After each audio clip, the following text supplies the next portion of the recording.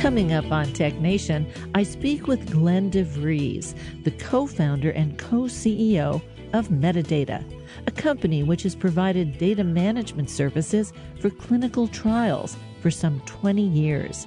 He's here today with the patient equation, the precision medicine revolution in the age of COVID-19 and beyond. Then it's autism. Can we diagnose it earlier? The average age of diagnosis is 4 years old, but a blood test may reveal autism spectrum disorder as early as 18 months. I'll speak with Beth Donnelly, the CEO of Stemina Biomarker Discovery. All this and more coming up on this week's Tech Nation.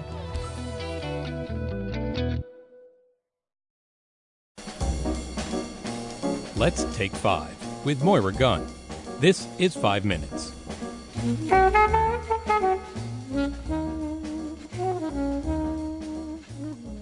In 2017, I spoke with Edward Tufte, who is best known for his work in data visualization. I asked him, who or what is a cherry picker? I think we're all cherry pickers because once we have an idea, all history will back us up because with the confirmation bias, we select things, we cherry pick. I think almost all scholars are, particularly in the social sciences, tend to be cherry pickers because they know the truth to some extent, and they find evidence. They cherry pick the evidence. And this is an enormous problem for the consumers of information to identify whether what they're looking at has been cherry picked. And so if the presenter fails to allow access to their underlying data, guarantee that's a cherry picker, because they're afraid that somebody would look at the underlying data and find out how they looted it.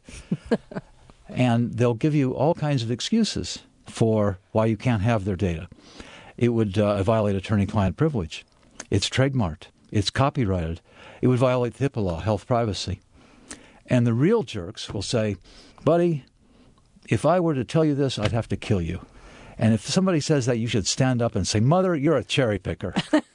So it's failure to provide sources. Another way to identify a cherry picker is if they fly very high over the area. And it's in a kind of jargon, high-level flight. And so they talk about growth hacking the analytics and that similar kinds of stuff. And the way to, as a presenter, to convince yourself that you're not a cherry picker and you're not just cherry picking the current jargon is by occasionally drilling down and showing that you have some hands-on experience. And so cherry pickers don't want to do that, or they often won't. And so that's another way, is they have a mastery of one level of kind of jargon and cherry picking. The final way is kind of intuitive, but I think it's a very good one.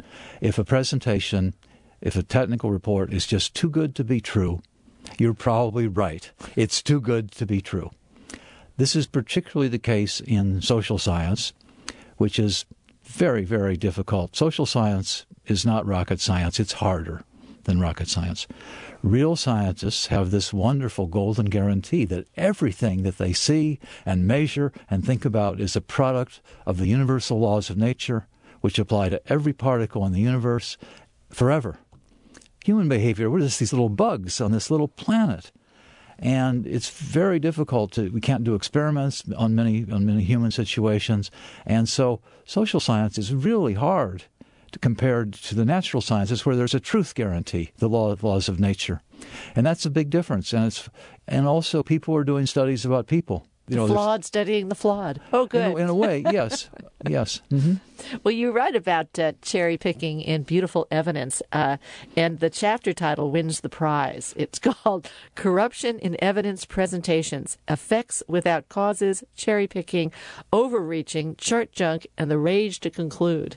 That's a line from Flaubert. It's in his letters, and my mother's research assistant translated it from the French. All humanity is besieged by the rage to conclude, and everyone everywhere thinks they know about the truth and about the mighty powers and everything. And on the contrary, he says the greatest geniuses have never concluded. This 2017 TechNation interview features Edward Tufte. His many books on data visualization include Visual Explanations.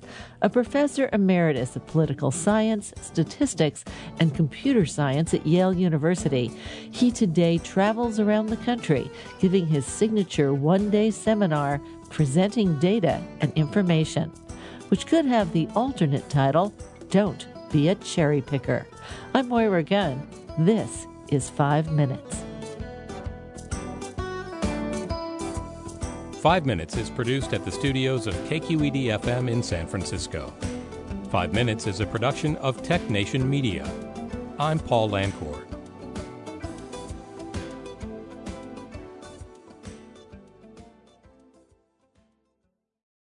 From San Francisco, I'm Moira Gunn, and this is TechNation.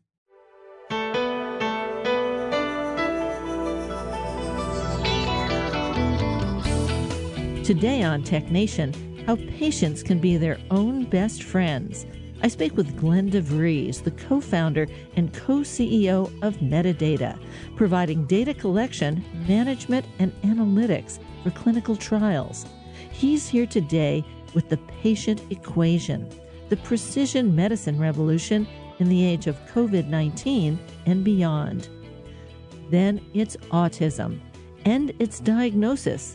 The NeuroPoint DX blood test from Stemina Biomarker Discovery may reveal autism spectrum disorder as early as 18 months. The current average, 4 years. And now, Glenn DeVries. Well, Glenn, welcome to BioTechNation. Thank you so much for having me. Now, you write in your book that we are at the intersection of biological and technological revolution. What do you mean by that? So there are things that are happening now in medicine, and I mean this from a molecular medical perspective, that when I was starting my career, this is a quarter century ago, would have been science fiction. The ways that we're training the body to fight disease and the kinds of interventions that we can do inside cells and with individual genes, that was beyond rocket science back then. Meanwhile, also a quarter century ago, nobody was videoing with anybody over the internet. In fact, nobody had smartphones. You know, we were all sharing computers if we were lucky. And so the world has changed so much in terms of the fabric of technology that connects all of us. And at the same time as all that stuff, again, the science fiction turns science and biology, that just creates, I think, an extraordinary opportunity for the world to advance at rates we just couldn't think of from a healthcare perspective. Well, I just think 20 years ago, you and Tarek Sharif founded Medidata to collect and manage data records for FDA clinical trials. And guess what? That hasn't changed. Not you. That's right. FDA trials haven't changed. 20 years ago, trying to do that and bring the FDA clinical trials into the information world, what did that look like? How different was it? So it was really something that was, for me, born out of frustration. You know, so we talk about how we can make these bits and bytes zoom around the world using connected phones and the internet. Back then, you know the phrase sneakernet, like when you move something physically. Yeah. So I actually used sneakernet to get patient data. I was doing experiments at my lab bench, and I had the data from those experiments, and this was data that was related to patients and their cancer progression. I had the data in a shared PC at the back of the lab, and to get some of the other data about the patients that was required for the analyses I was doing, I had to, in my sneakers, take an elevator, cross a street, take another elevator, log onto a computer, write data down on a piece of paper, walk the whole way back, and now re-enter it into the computer in my lab. And that sounds almost ridiculous now, but actually that was exactly how not just my research was working, but that's how all clinical trials worked. People were copying data with pens from one place to another, and people were retyping it and sending it, if you were really lucky, on a disk, but probably on a piece of multi-part paper. I bet a lot of listeners don't even remember these. You would write on the sheet and it looked like one piece of paper, and then you could separate it into 4 or 5. One of which was the color goldenrod. Oh, nice. Whoever heard of that again? Yeah, dump that color. That disappeared. But so this just seemed like a huge burden in terms of getting what we were doing from a research perspective to the point that it could actually help patients. And so back then, here, we keep saying things like 20 years, and I said a quarter century. Here's a way to really date this conversation. We thought, if you can buy a book on Amazon, why can't we do clinical research on the way we do things on Amazon and do it online? The only thing you could buy on Amazon back then was a book. It was ancient history, right? And it was really that idea and just saying, can we get out of our way from an infrastructure perspective and get these innovations into the clinic to patients? That was the origin of Medidata. If we go forward 20 years, a number of things have happened in information technology, some of which you've mentioned, but also what's happened is the ability to decode DNA. We were not able to do that 20 years ago. Yeah, I think there's a couple things. One is decoding. Even if you can read it, does it make any sense to you? And can you actually do something differently based on what you read? And I really think that's kind of the secret to how we need to think about healthcare and medicine. Is it's not just enough to have the data. It's just not enough to know the series of A's, C's, and T's that makes up our genetic code. We need to know which of those genes, which of those individual base pairs actually makes a difference in terms of what my disease might be like, or what I might develop, or what medicine is right for me or wrong for me. And frankly, the problem of decoding that from our DNA isn't, I think, intellectually that much different than figuring it out from our blood pressure or from the way we move around all day. And I personally believe that the summation of all of that information is the secret to, again, I'll use the word decoding, what is best for us. I use the analogy of the Rosetta Stone a lot. So, the Rosetta Stone has the same story written in 3 different languages. And the fact that it's repeated 3 different ways was the key for people to understand how to break the code, how to decrypt all of the hieroglyphics that were written in ancient Egypt. So you need to look at the genes, you need to look at the blood chemistry, you need to look at the sleep quality, you need to look at the tumor volumes, whatever it is, all in one stack, like the Rosetta Stone. And then you really start to be able to decode. And that decoding is what is the thing that's going to lead to a better therapy. Well, in this last 20 years, Medidata has provided services to tens of thousands of clinical trials, millions of patients, and billions of data records. I have a funny question about that. Each of those clinical trials, how much crossover is there? How much information has been able to be gleaned from their crossing over? Yeah, so it's a great question, because in some ways we haven't come that far in life sciences, and actually in some ways I think we are now this rocket ship on the information superhighway that's about to take us to new places. So you have a new great therapy, right? You've invented something and it's going to cure X. Terrific. But you need to prove that, right? And whether you're a life scientist or you took high school chemistry, everybody knows how you prove something in science. You have the experiment and you do something in a new way. You give somebody the new drug and you have a control, right? And if you're giving some people the new drug, you give some people a sugar pill or the standard of care, and you then compare the two, right? Every good scientist thinks about the null hypothesis. Assume, even if you think it's the best drug in the world, right? You assume it doesn't work, and you create an experiment that proves that you're wrong. That actually, it's like a double negative. It proves that it does work.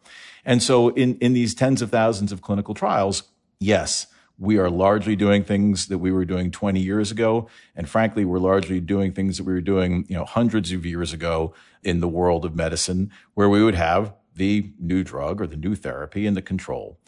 But because all of these trials are now connected technologically, we're starting to realize that let's say we have great new drug A and great new drug B and great new drug C. We think all of them might be interesting in one particular disease. We don't need to have a control group for A and a control group for B and a control group for C. We might be able to share the patients who are getting the sugar pill or the standard of care in a way that if you permit me to do a little math here, right? If we have 100 patients per group, per trial, in 4 trials, that would be 100 on each of the new drugs and 400 patients who would get the standard of care of the sugar pill. So you had a 50-50 chance of a patient going into any one of those 4 trials that you would get something that is not this new potentially great therapy. A sugar pill is a sugar pill. So if you're just taking all their measurements, you don't know which of the trials they're in, but they're actually good for all of them. Right. So now if we combine all that into what's really one kind of meta experiment, one big experiment, because we can connect it through technology. We can connect the data where people like me would have been running around in our sneakers, with separate databases, but now it's all on one platform. This is what we do at Medidata. We can now say, all right, well, we're going to have for every 4 patients who are getting a particular drug, we're just going to have one control. So now I have a 4 out of 5 chance as a patient to get one of these great new drugs or potentially great new drugs. And actually, because we're not just comparing each drug to a control, each drug to a sugar pill, we actually can start to compare drugs A, B, C, and D at the same time and say, well, which one is best for any given patient? Is somebody like Glenn better served by drug B than drug A? And really, this is getting down to kind of the exciting ideas in precision medicine. You're listening to Tech Nation. I'm Moira Gunn, and my guest today is Glenn DeVries, co-founder and co-CEO of Medidata, which provides complete data collection, management, and analytics for clinical trials. All that data in the cloud. He's here today with the patient equation, the precision medicine revolution in the age of COVID-19 and beyond. Now, okay, Glenn, what is precision medicine? Right. So you mentioned this idea, what's the name of my book, The Patient Equation. Well, precision medicine is giving the best therapy to any given patient at the right time. And the reason that my book is called The Patient Equation is because the fact of the matter is, if we're going to make a decision like that, there is a mathematical equation that can help lead us to the best answer. And we were talking about kind of the technology revolution, but also the biological technology that's out there now. And the therapies that we have are getting so much more sophisticated. That's great. But actually, if you look at a very sophisticated therapy that's going to work for a certain group of patients at a certain time, that actually means that the number of patients who might be well served for it is pretty small. We have to figure out who those patients are. And in medicine, we used to think about pretty simple equations. The example I love to use is a statin. And, a cardiologist listening is going to say, wow, Glenn has completely oversimplified this. So I apologize in advance. But, somebody has high cholesterol. Yes, no. Those are the inputs of the equation. And if yes, give them a statin. That's the output of the equation. Right? But if the inputs get sophisticated to the point of, for Glenn's cancer, who are the patients who benefited from a very specific molecular therapy? Did they have different genes? Were they born with certain genes or not? Did their cancers have certain mutations in individual genes or not? Was the amount of tumor burden, the amount of tumor in the bodies of patients like Glenn, similar to Glenn? And there's all this whole kind of stack, that Rosetta Stone of different pieces of information. And we look to see, is this particular medicine good for Glenn or not? Well, I took what was one input, one term in an equation, if you remember your algebra, right? And now I've turned it into something where maybe there's 10 terms, maybe there's 100 terms of these inputs, and the output is what is the best possible medicine for me. So the patient equation is the math behind precision medicine. How much does the patient have to do to make that work? We've had generations of people going to the doctor and say, doctor, just tell me. And it's like, wait a minute. If you're going to make that work, the patient has to do something. Yeah. So the patient, I think, in 2 levels, there is no, I think, artificial intelligence. There's no automatic math that's going to get you to the point that you know exactly the right medicine to give to a certain person, because there's elements of emotion. There's life decisions that need to go into how you are going to be best treated. So I'm not one of these people who thinks that the doctor-patient relationship goes away because of artificial intelligence or things like that. But there's another element which is about the patient, which is that if you go back to this kind of stack that begins with our most basic genetic information and is built up into what's happening in our cells and our organs, we think of, if you get in high school biology, genotype and phenotype, right? Your genotype is your genes and your phenotype is your body. Well, yes, but your body is very much inclusive of what's happening in your brain, your cognition. And it's very much inclusive of how you wind up behaving based on that cognition and your physical capabilities. The way you move around, the way you think is as much your phenotype as is the amount of sodium in your bloodstream. And we're actually all, unfortunately, because of COVID-19, even starting to realize outside of medicine that actually where I move around to also matters from a medical perspective. You hear about contact tracing. You worry about quarantining when somebody's coming from a particular geography because there's a pandemic. All of this stuff is the inputs potentially to one of these equations for what the best medicine is. And the inputs have changed dramatically now that we have smart watches and all of what our phones can do and all the access we have to data and to store data out in the cloud, making it accessible. This is enormous about how much data can be there. Yeah. So actually, just a little Medidata story, actually. So we started this company to connect people in clinical trials, and we connected all the doctors and nurses and professionals because we assumed that they would have access to the internet. Again, 20 years ago, some people thought we were crazy. They'd be like, well, what happens if the doctor's computer breaks? And we would say, well, they're going to get their computer fixed because they want to check their America Online email, for those who remember America Online. Yes. Now, the idea of not having a computer in an office is almost ridiculous. Well, a number of computers in the office. If this one has a problem, you go to the next one. Yeah. And you also probably have at least one somewhere on your body. And that's what really changed our thinking around patients. I can tell you this. I was sitting watching Steve Jobs. I was in the room. Steve Jobs was obviously still alive at the time, at an Apple developer conference where they were introducing the first software development kit, the first way to write apps for the iPhone. The iPhone was just a couple years old. So none of what we do and think about today existed. Again, this is just over a decade ago. And Steve Jobs starts talking about how many iPhones Apple sold. And he was talking about it to get all the software developers in the room excited to write software for phones so they could sell it to lots of people. Well, I'm sitting there in the room thinking, hold on a second. They're selling all these phones. This means all these phones are going to be in people's pockets. This means the same kind of assumption that we would have made about doctors and nurses having access to a computer. This means that patients are going to have access to the internet. Like we call it mobile now, we call them smartphones. We didn't have those names back then. But the fabric that connects the world will be that much more pervasive to all people. And I think that's really one of the exciting trends. Like I said before, we still do the same stuff in clinical trials. We still measure stuff. We still compare things to controls. But now we can do that directly with patients just as easily, sometimes more easily than we would do it connected to a physician. And that means the kind of evidence that we're getting is probably not just better, but might even be more relevant to the patients themselves because it's related to their day-to-day activities, not the view that a physician might have of them one day in their doctor's office. Now, you tell a lot of stories in the book about various patients and how they make their personal patient equation.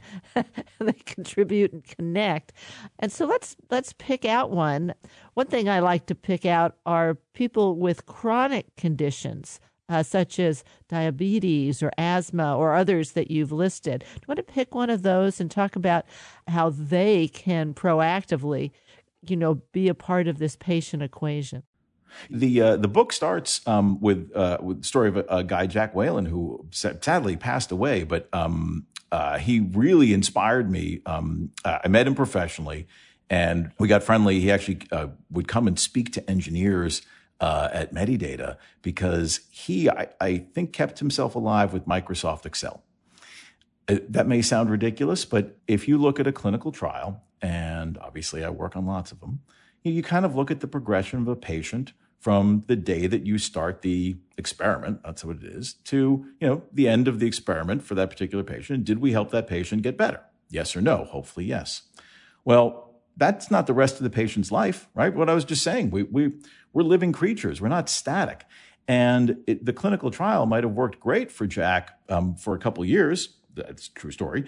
But then his cancer, like many cancers, was able to figure out how to kind of evade the therapy that he was on.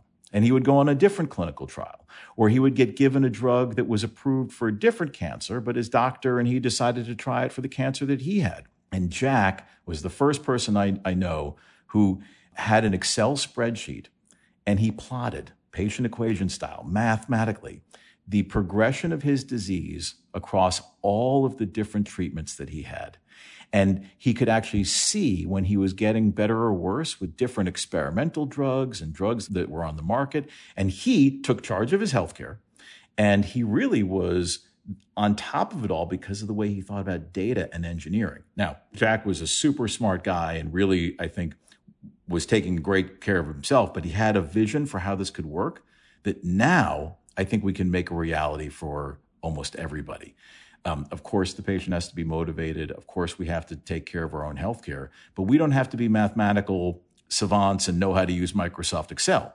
We can take the drugs that we're getting, we can take the way we're being treated from a medical perspective and start to have things on our phones, in our pockets, that are, in some cases, automatically making these plots for us, helping us make these decisions, giving us a view of our health and our healthcare that we wouldn't have had when everything was in charts separated by walls and cabinets and miles between hospitals. Everything being in the cloud, as you said before, making it accessible in our pockets from anywhere matters in terms of managing our healthcare. And the idea of Excel, so many people use that for all kinds of things. You don't think about using it for your healthcare, but what you can do are track things that are important to you. Does your knee hurt when you do this or don't do this and it stopped hurting here, or whatever parameters you want to put in your life that are a part of what you think is your quality of life. This is a tremendous change in our attitudes towards ourselves. Yeah, I would actually take that even a step further. I think the establishment, quote unquote, in terms of thinking about things that are probably more physiological, but what you do care about is hanging out with your family and friends, going to work, going on vacation. There's probably information that the patient cares about in terms of how they're able to achieve those goals that actually feeds into the patient equation that will help the medical establishment make even better decisions. I've been speaking with Glenn DeVries, the co-CEO of Medidata and the author of The Patient Equation, the precision medicine revolution in the age of COVID-19 and beyond. We'll talk more after a break.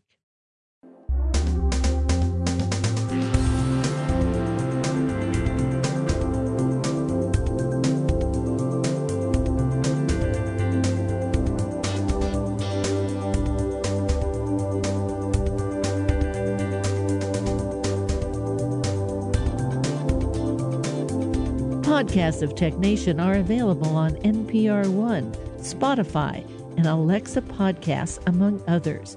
Direct links are available at technation.com. In the second half of our show, diagnosing autism early as 18 months with a blood test. I'll speak with Beth Donnelly, the CEO of Stemina Biomarker Discovery, about their test, NeuroPoint DX. Stay with us.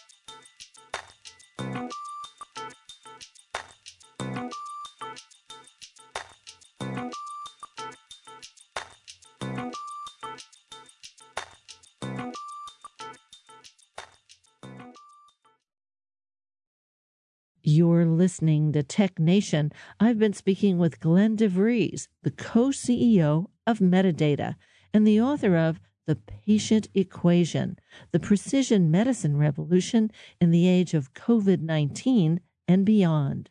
Well, you talk about everybody. I got to tell you, even the health insurance people don't get off the hook here. But one of the areas I want you to talk about is value-based care. What does that mean, and how is it different from today?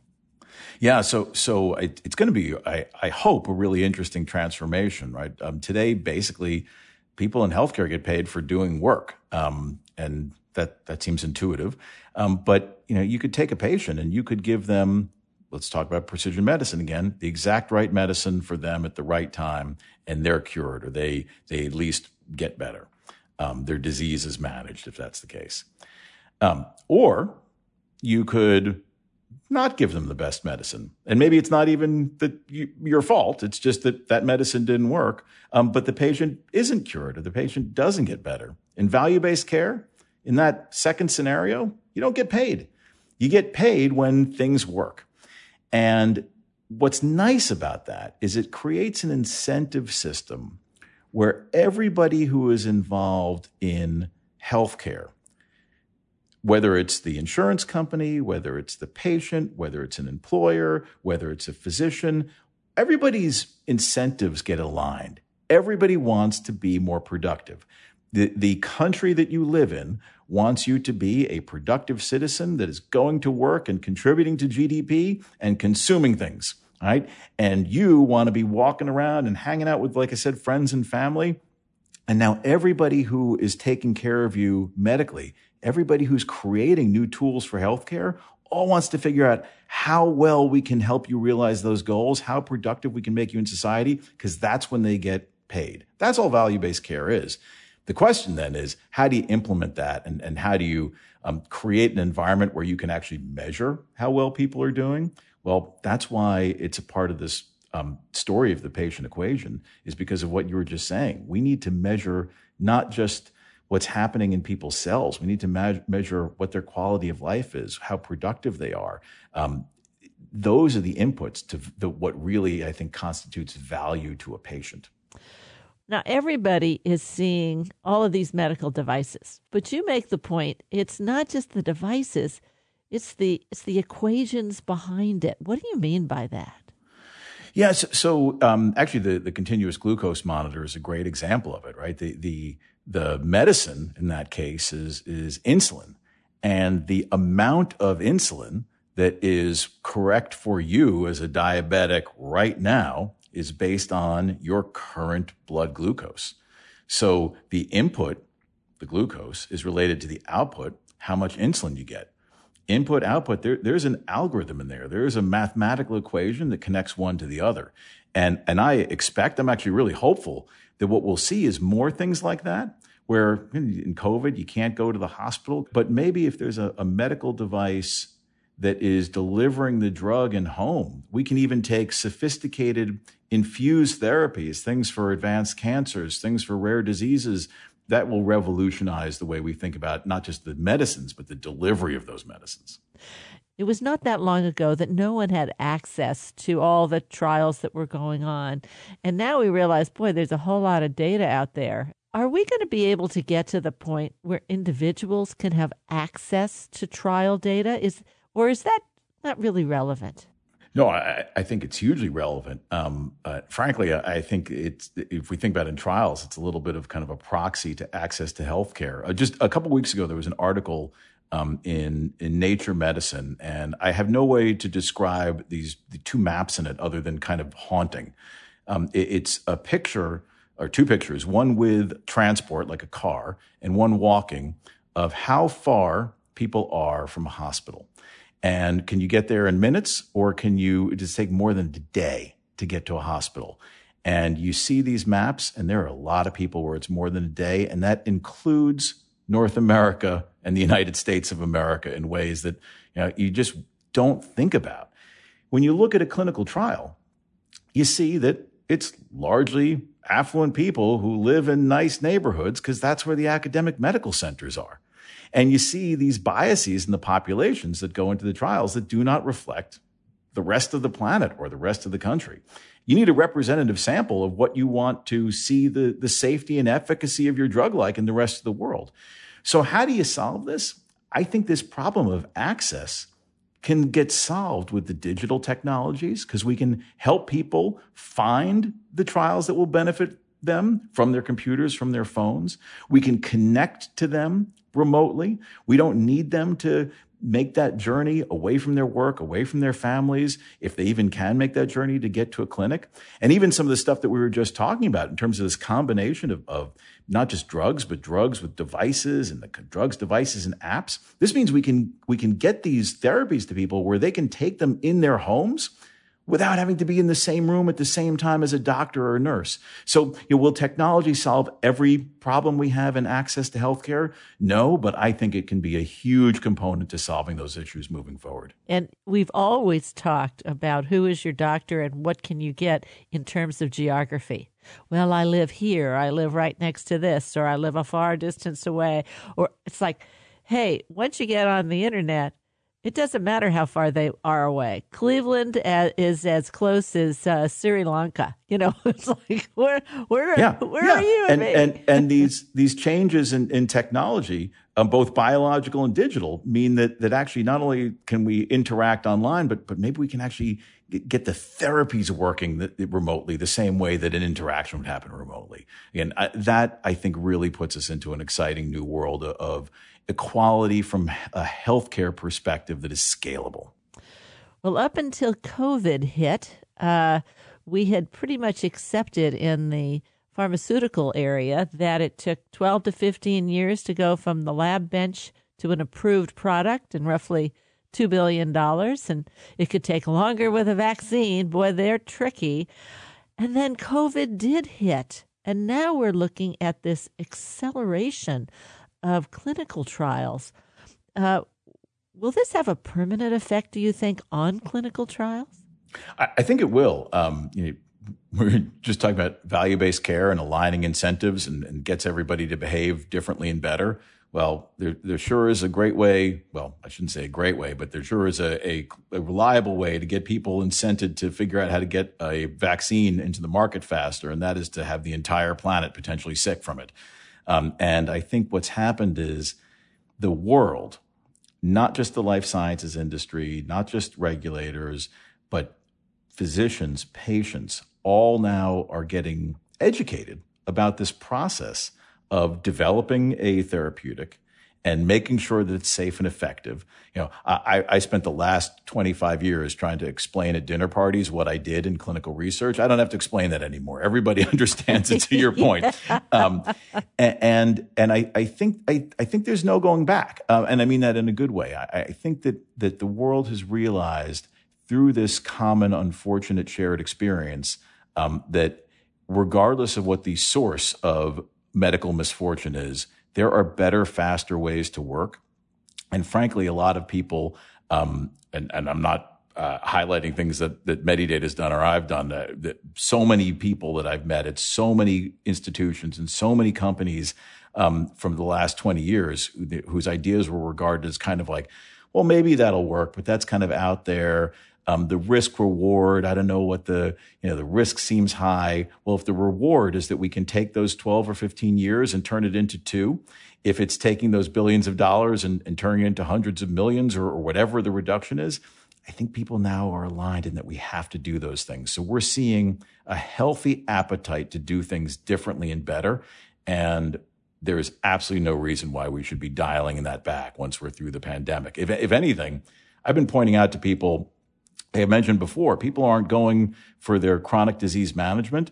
I don't know anybody at this point who doesn't know at least one person who had to pause, for example, their cancer therapy because they couldn't go to a medical center during the pandemic. And even people who are totally healthy, you probably didn't go for your checkup.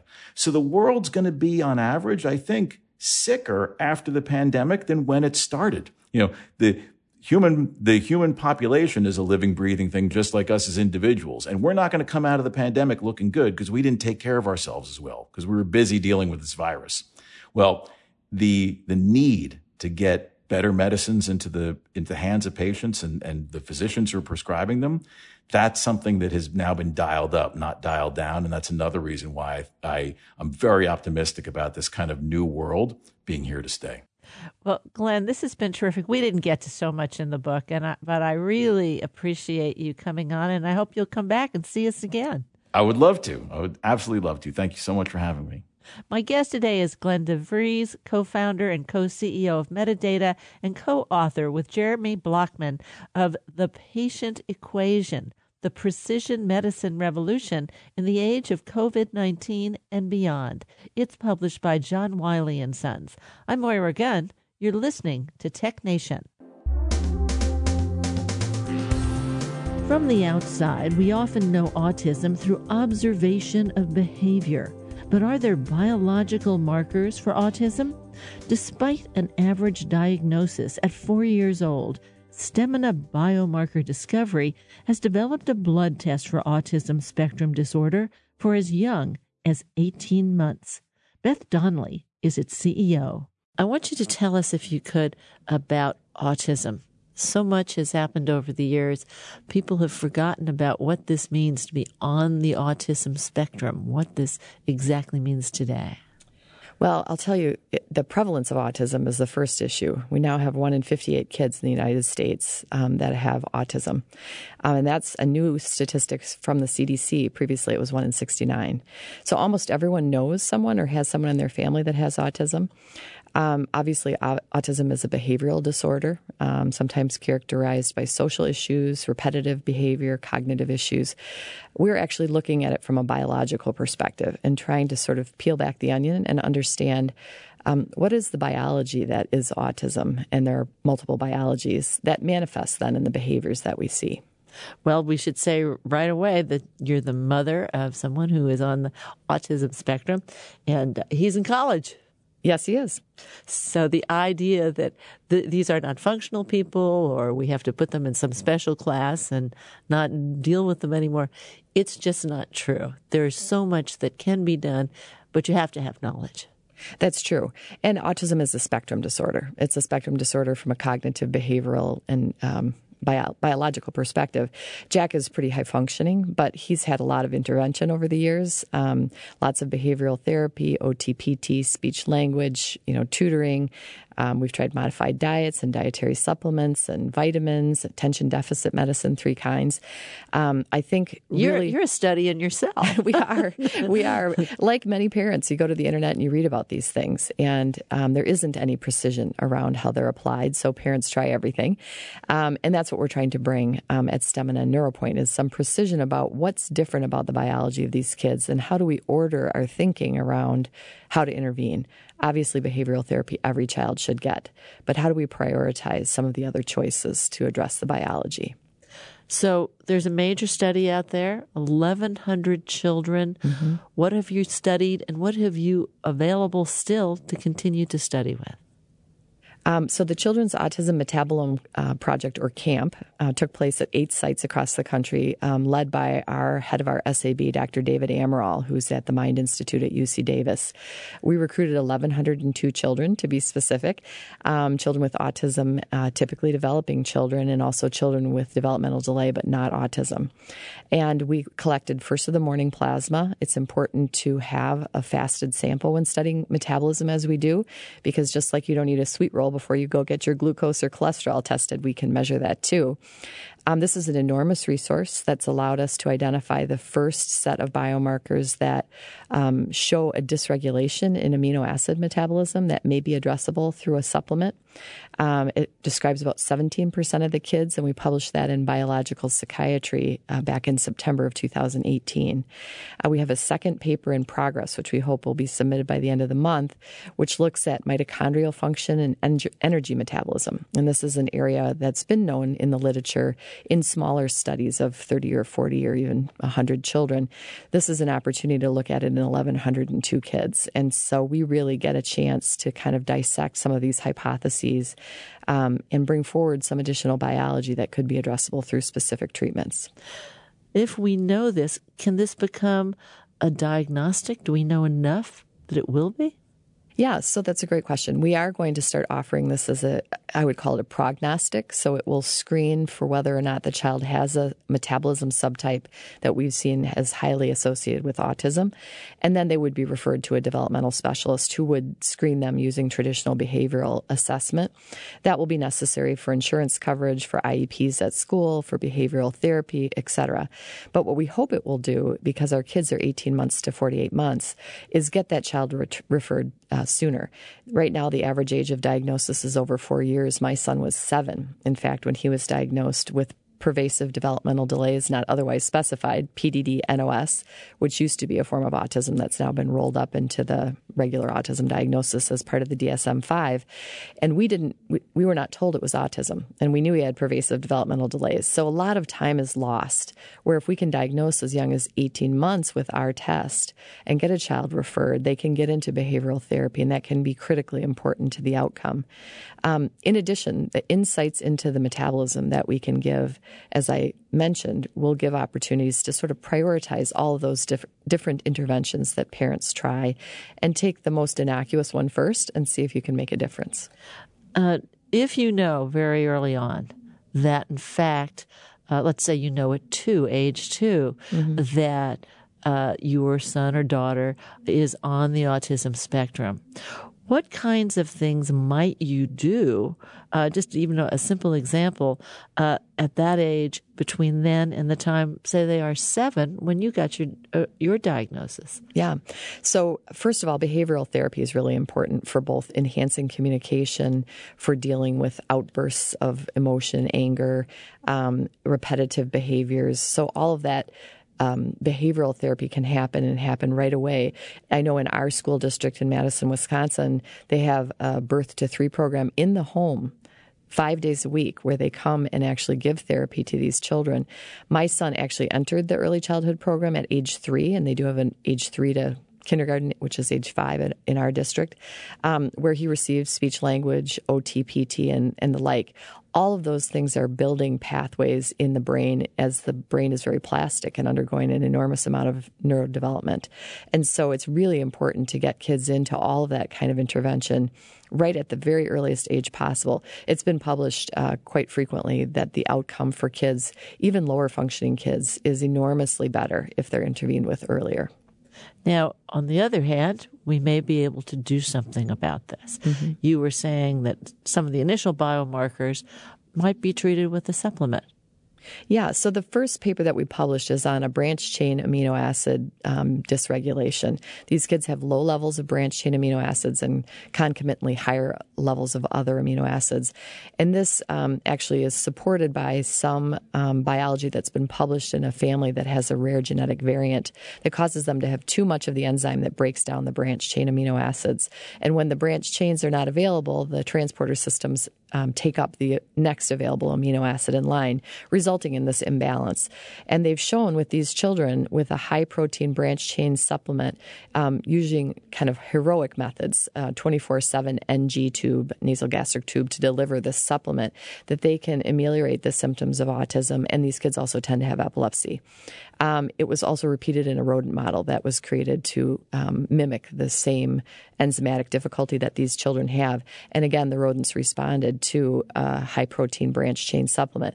So we've actually created a formulation with a pediatric nutritional specialist at the University of Wisconsin named Dr. Denise Ney, who focuses on amino acid nutrition for neurodevelopmental disorders like PKU.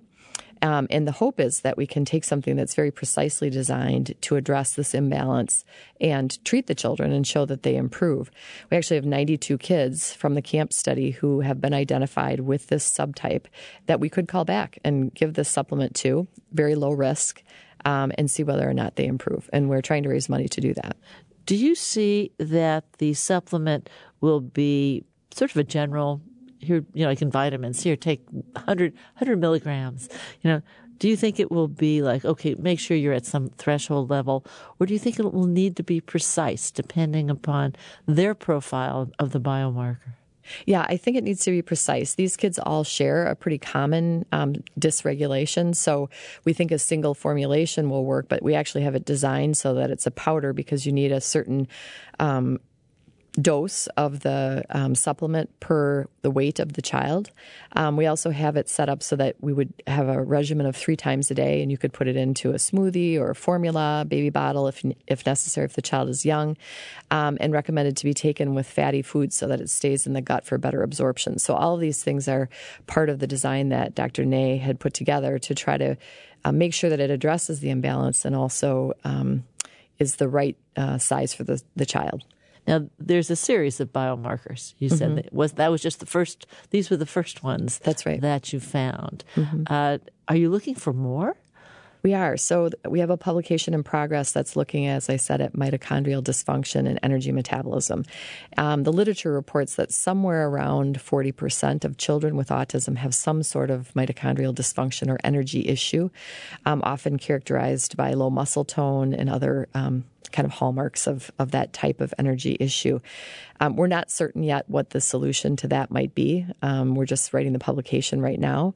But we do see that about 40% of the kids in our study have some sort of dysregulation around energy metabolism and mitochondrial function. Many times it is difficult to get support from insurance companies, schools, official programs, if either the condition isn't recognized and then it leads to the diagnosis isn't recognized or the solution isn't recognized. Where do you think you are in that emergent spectrum? So there are a couple of great questions there. The first thing is getting people to think about autism as a biological condition as opposed to a behavioral one is really kind of a step that needs to be taken, because traditionally the people who diagnose it are behavioral specialists. So getting them to think about the biology is a first leap in an education process. We're getting there on that, I think, and people recognize that it is a spectrum disorder. The way I like to put it sometimes is if you think about cancer, 2 generations ago, our grandparents might say, I have cancer. And they thought about it as one disease. And today, because of companies like Foundation Medicine, we know that even within a particular tissue type, a breast tumor, for example, there are many different types of cancer, and we need to address them based on that biology. So we're starting that education process, and that will be one that will include physicians and clinicians. That's part of our goal for this year with our fundraising. The other piece is reimbursement. So the diagnostics industry is the only industry where we actually sell a product and we hope we'll get paid. And the industry says about 60% of the time you'll get paid, and the other 40% you'll have to write off. We also know that sometimes collections are as long as 720 days, which is 2 years. So something needs to be done about the reimbursement system in our country.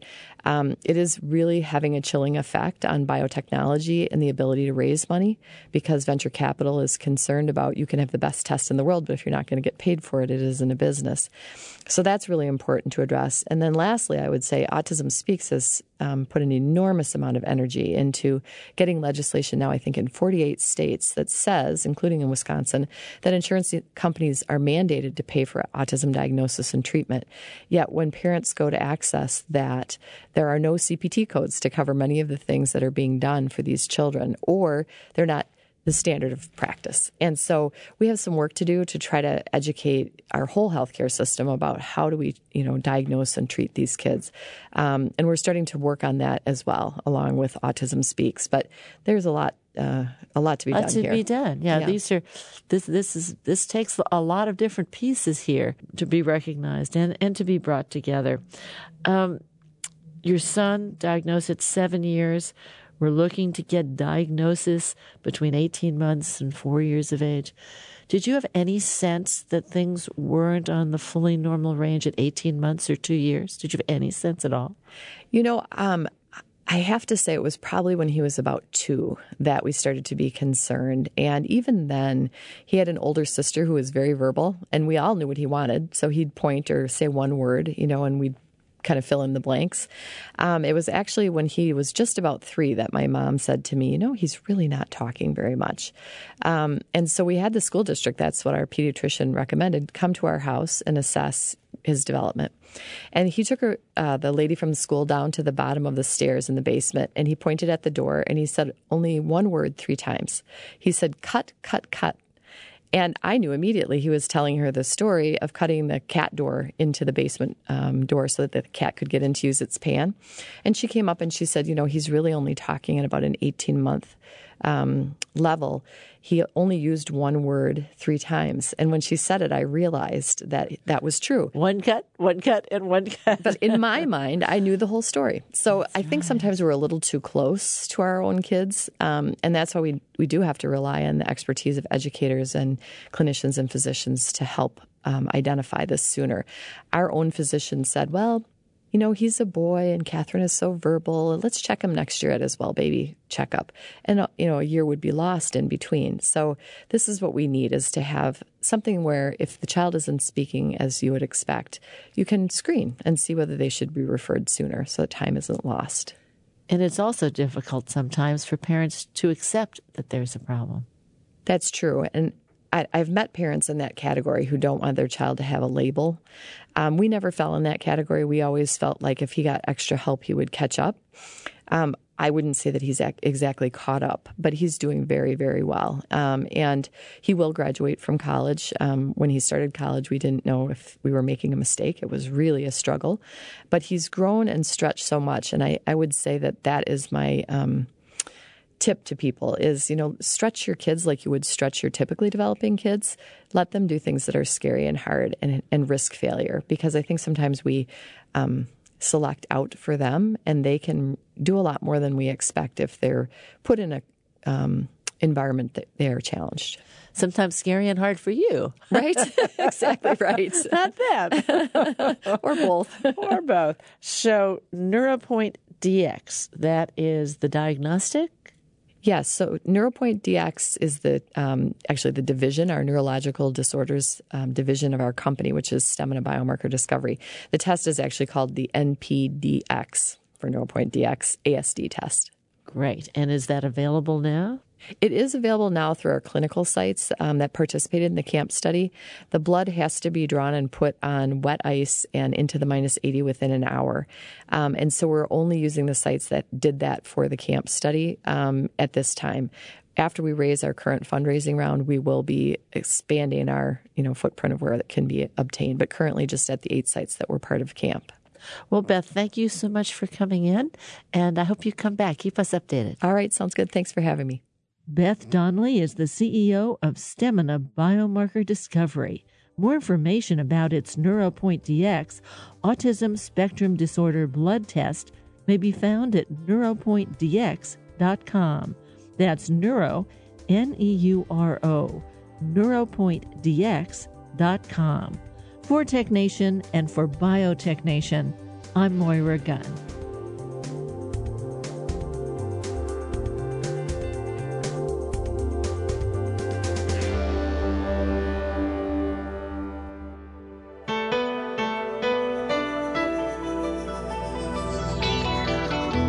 Tech Nation and its regular segment Biotech Nation are produced at the studios of KQED-FM in San Francisco.